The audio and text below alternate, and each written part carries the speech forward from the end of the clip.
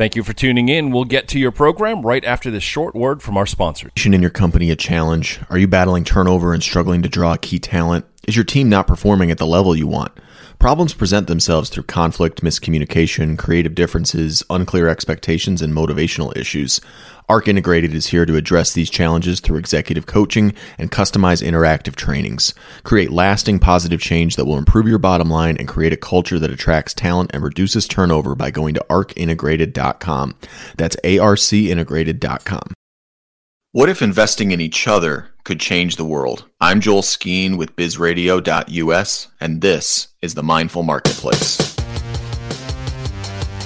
Edition of the Mindful Marketplace here on bizradio.us. I have on a fantastic guest who has been really a long-term social enterprise, social entrepreneur, and sustainability business owner, and I'm really excited to get to talk to Eric Henry here in just a little bit. If this is your first time here with us on the Mindful Marketplace, this is the program where we talk to the entrepreneurs, advisors, industry leaders, investors, and economic experts who are not only solving a market problem to make a profit, but they're also solving a social problem to make an impact.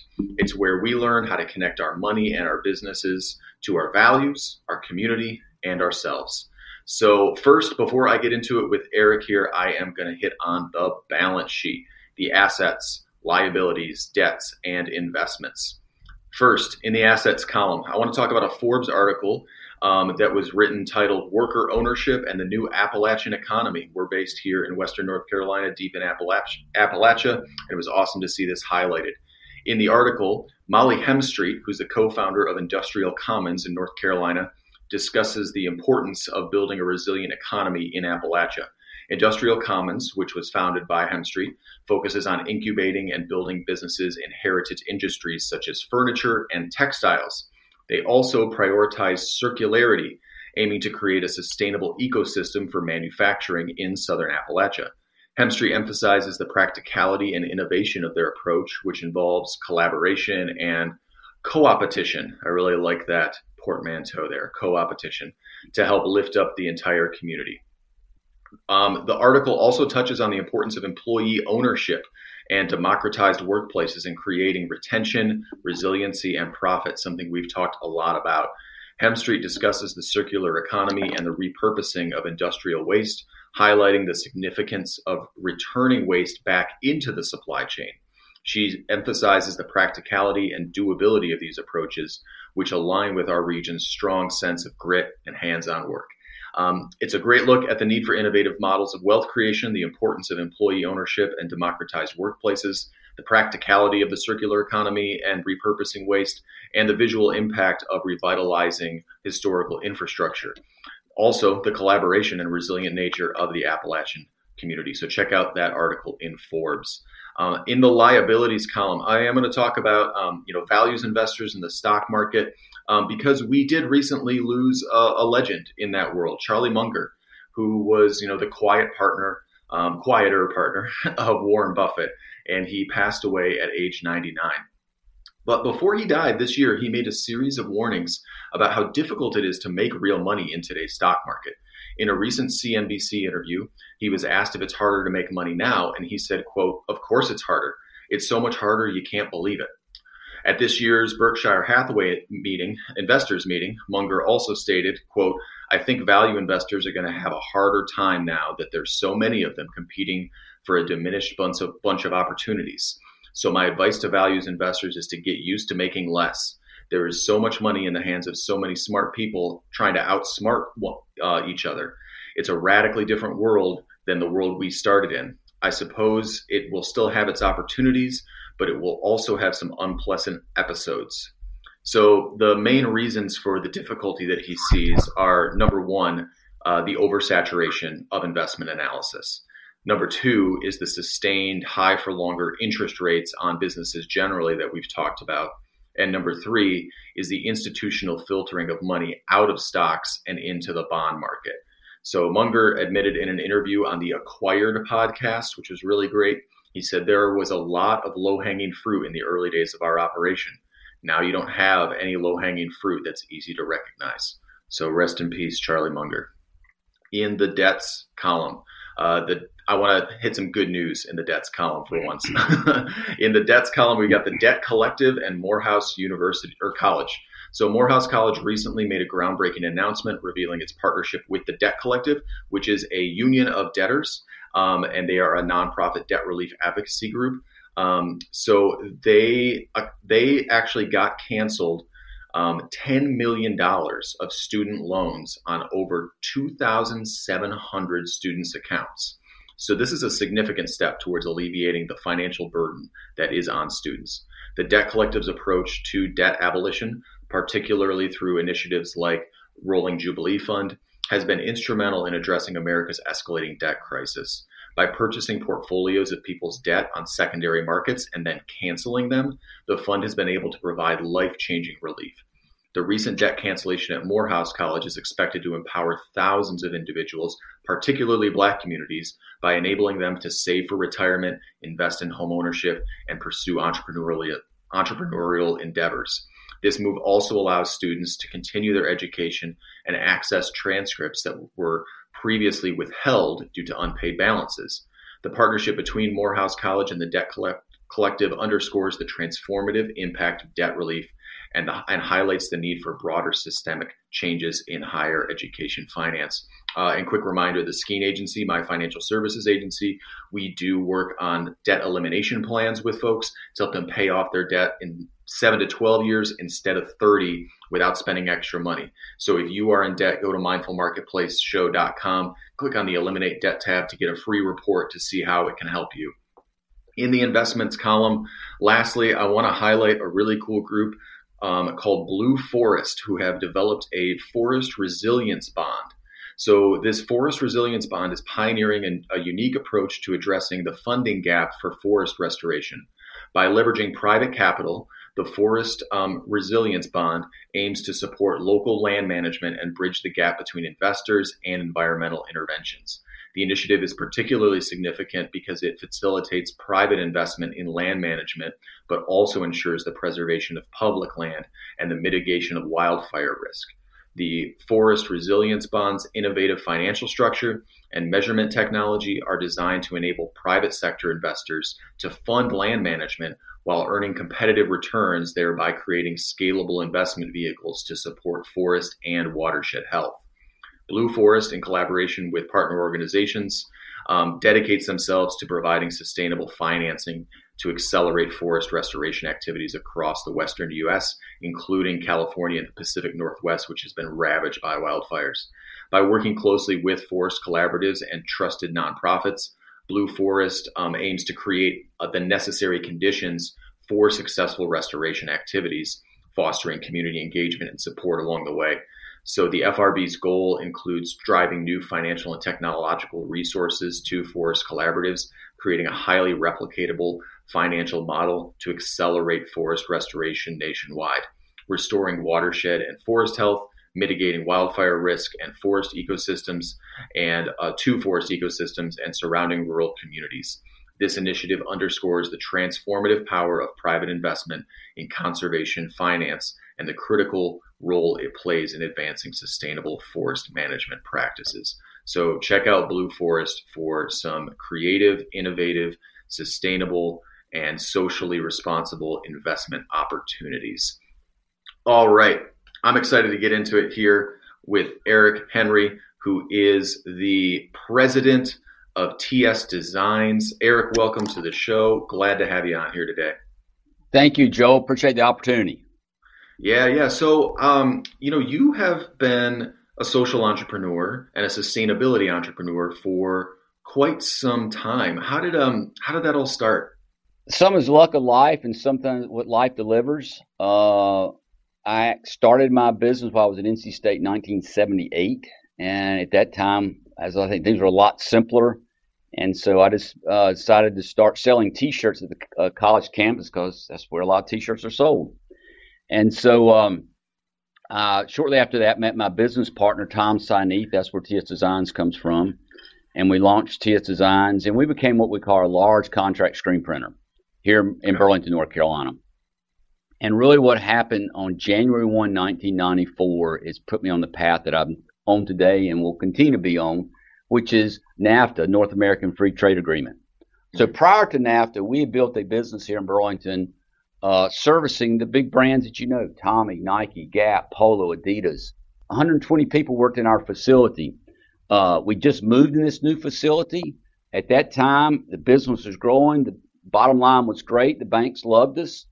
But when NAFTA was ratified in 1994, January 1st, 1994, within 2 years, those 120 people were scaled down to about 12 as all those brands left.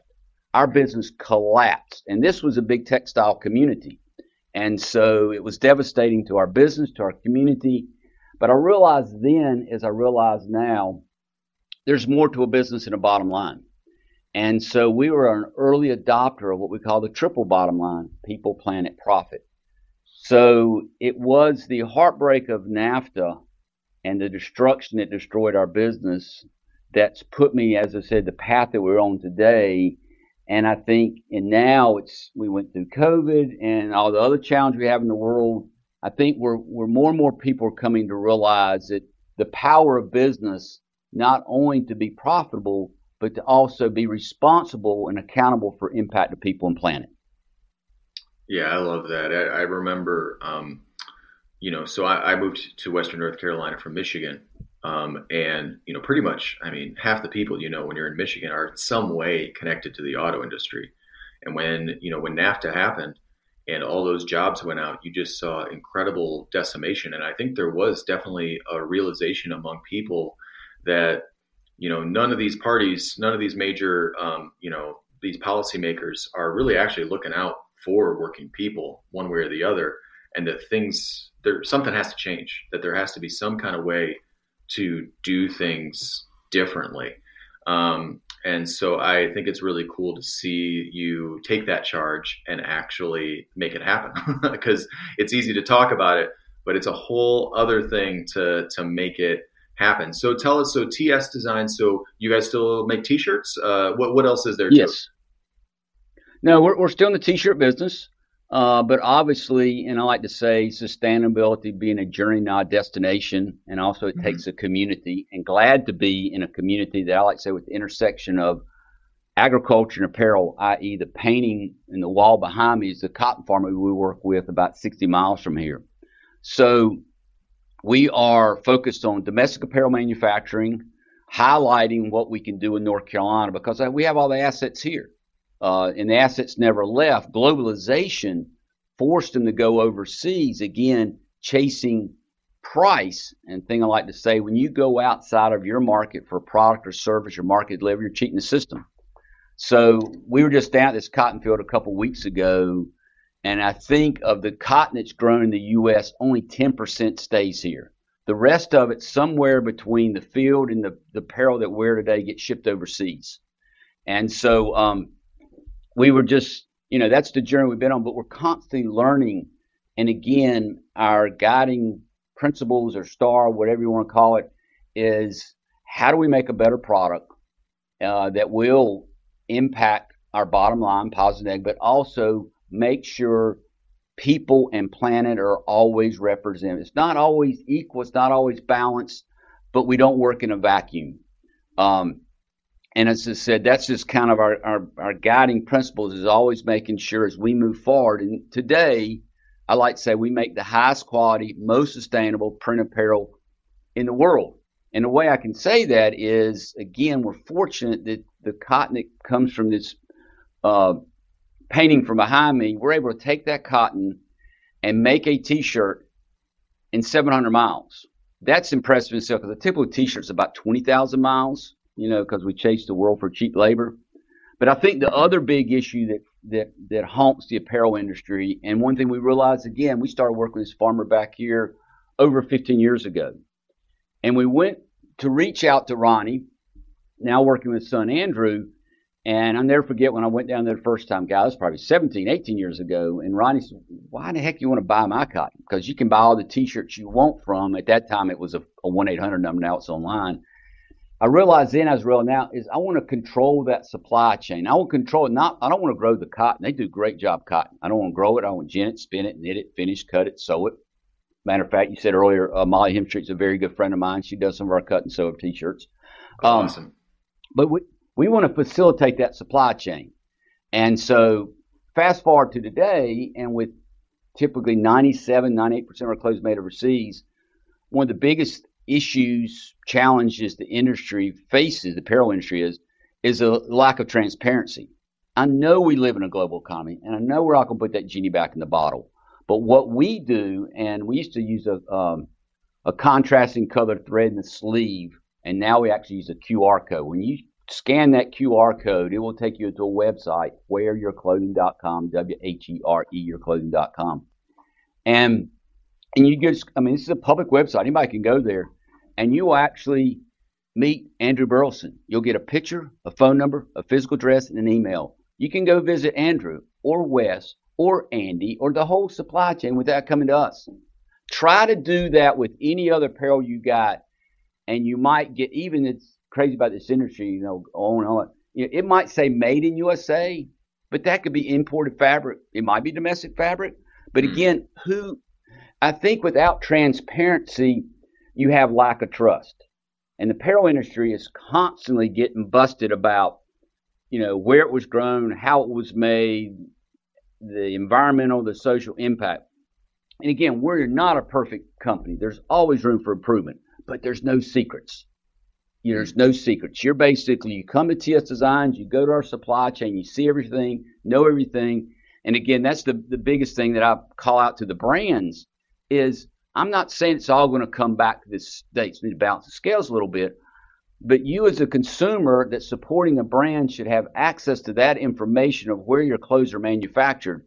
And you should be able to reach out to that company in Bangladesh or Vietnam or China or India, and there'll be a contact there. But no, that's completely made very opaque. And again, as I said earlier, every couple of months here comes another disaster in the industry, and the consumer doesn't know. Have you ever tried to do that? Have you ever tried to find out from a major global supplier those details? Oh, I've asked. We had a couple of years ago, Joe, we had, and we're open to anybody. Anybody wants to come visit, please come visit us.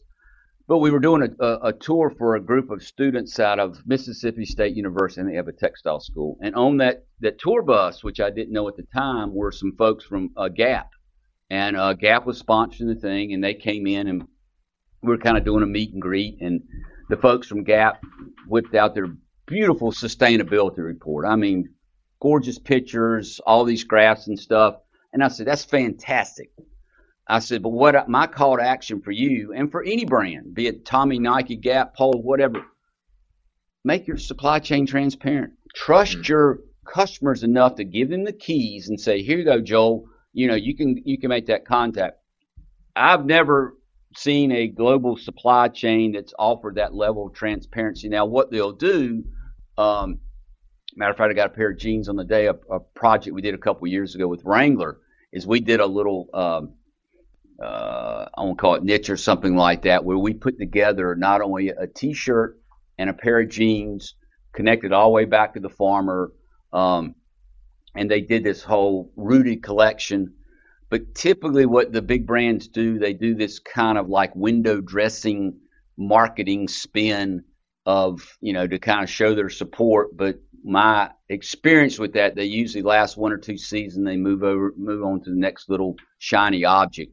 Because what's happening, Joel, is since NAFTA, and again, that's 30 plus years ago, the brands are so enamored by the cost differential of apparel manufacturing labor overseas to here.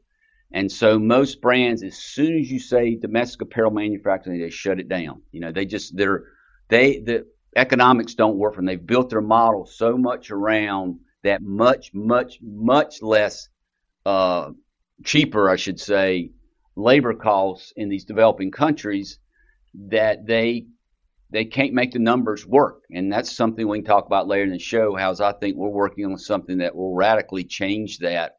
And again, I think the opportunity is looking at the apparel industry not as a bottom line focus, but a triple bottom line. Yes, we need the brands to make money, but they cannot continue to make the money on the backs of people or negative impact to the planet, which I think they mainly been doing the last 30 years. So what I do want to get into in part two of this conversation, I think, now that I've kind of listened to you talk a bit, is, you have mentioned triple bottom line a couple times. And, that's, like you said, it's profit, but it's also people and it's planet.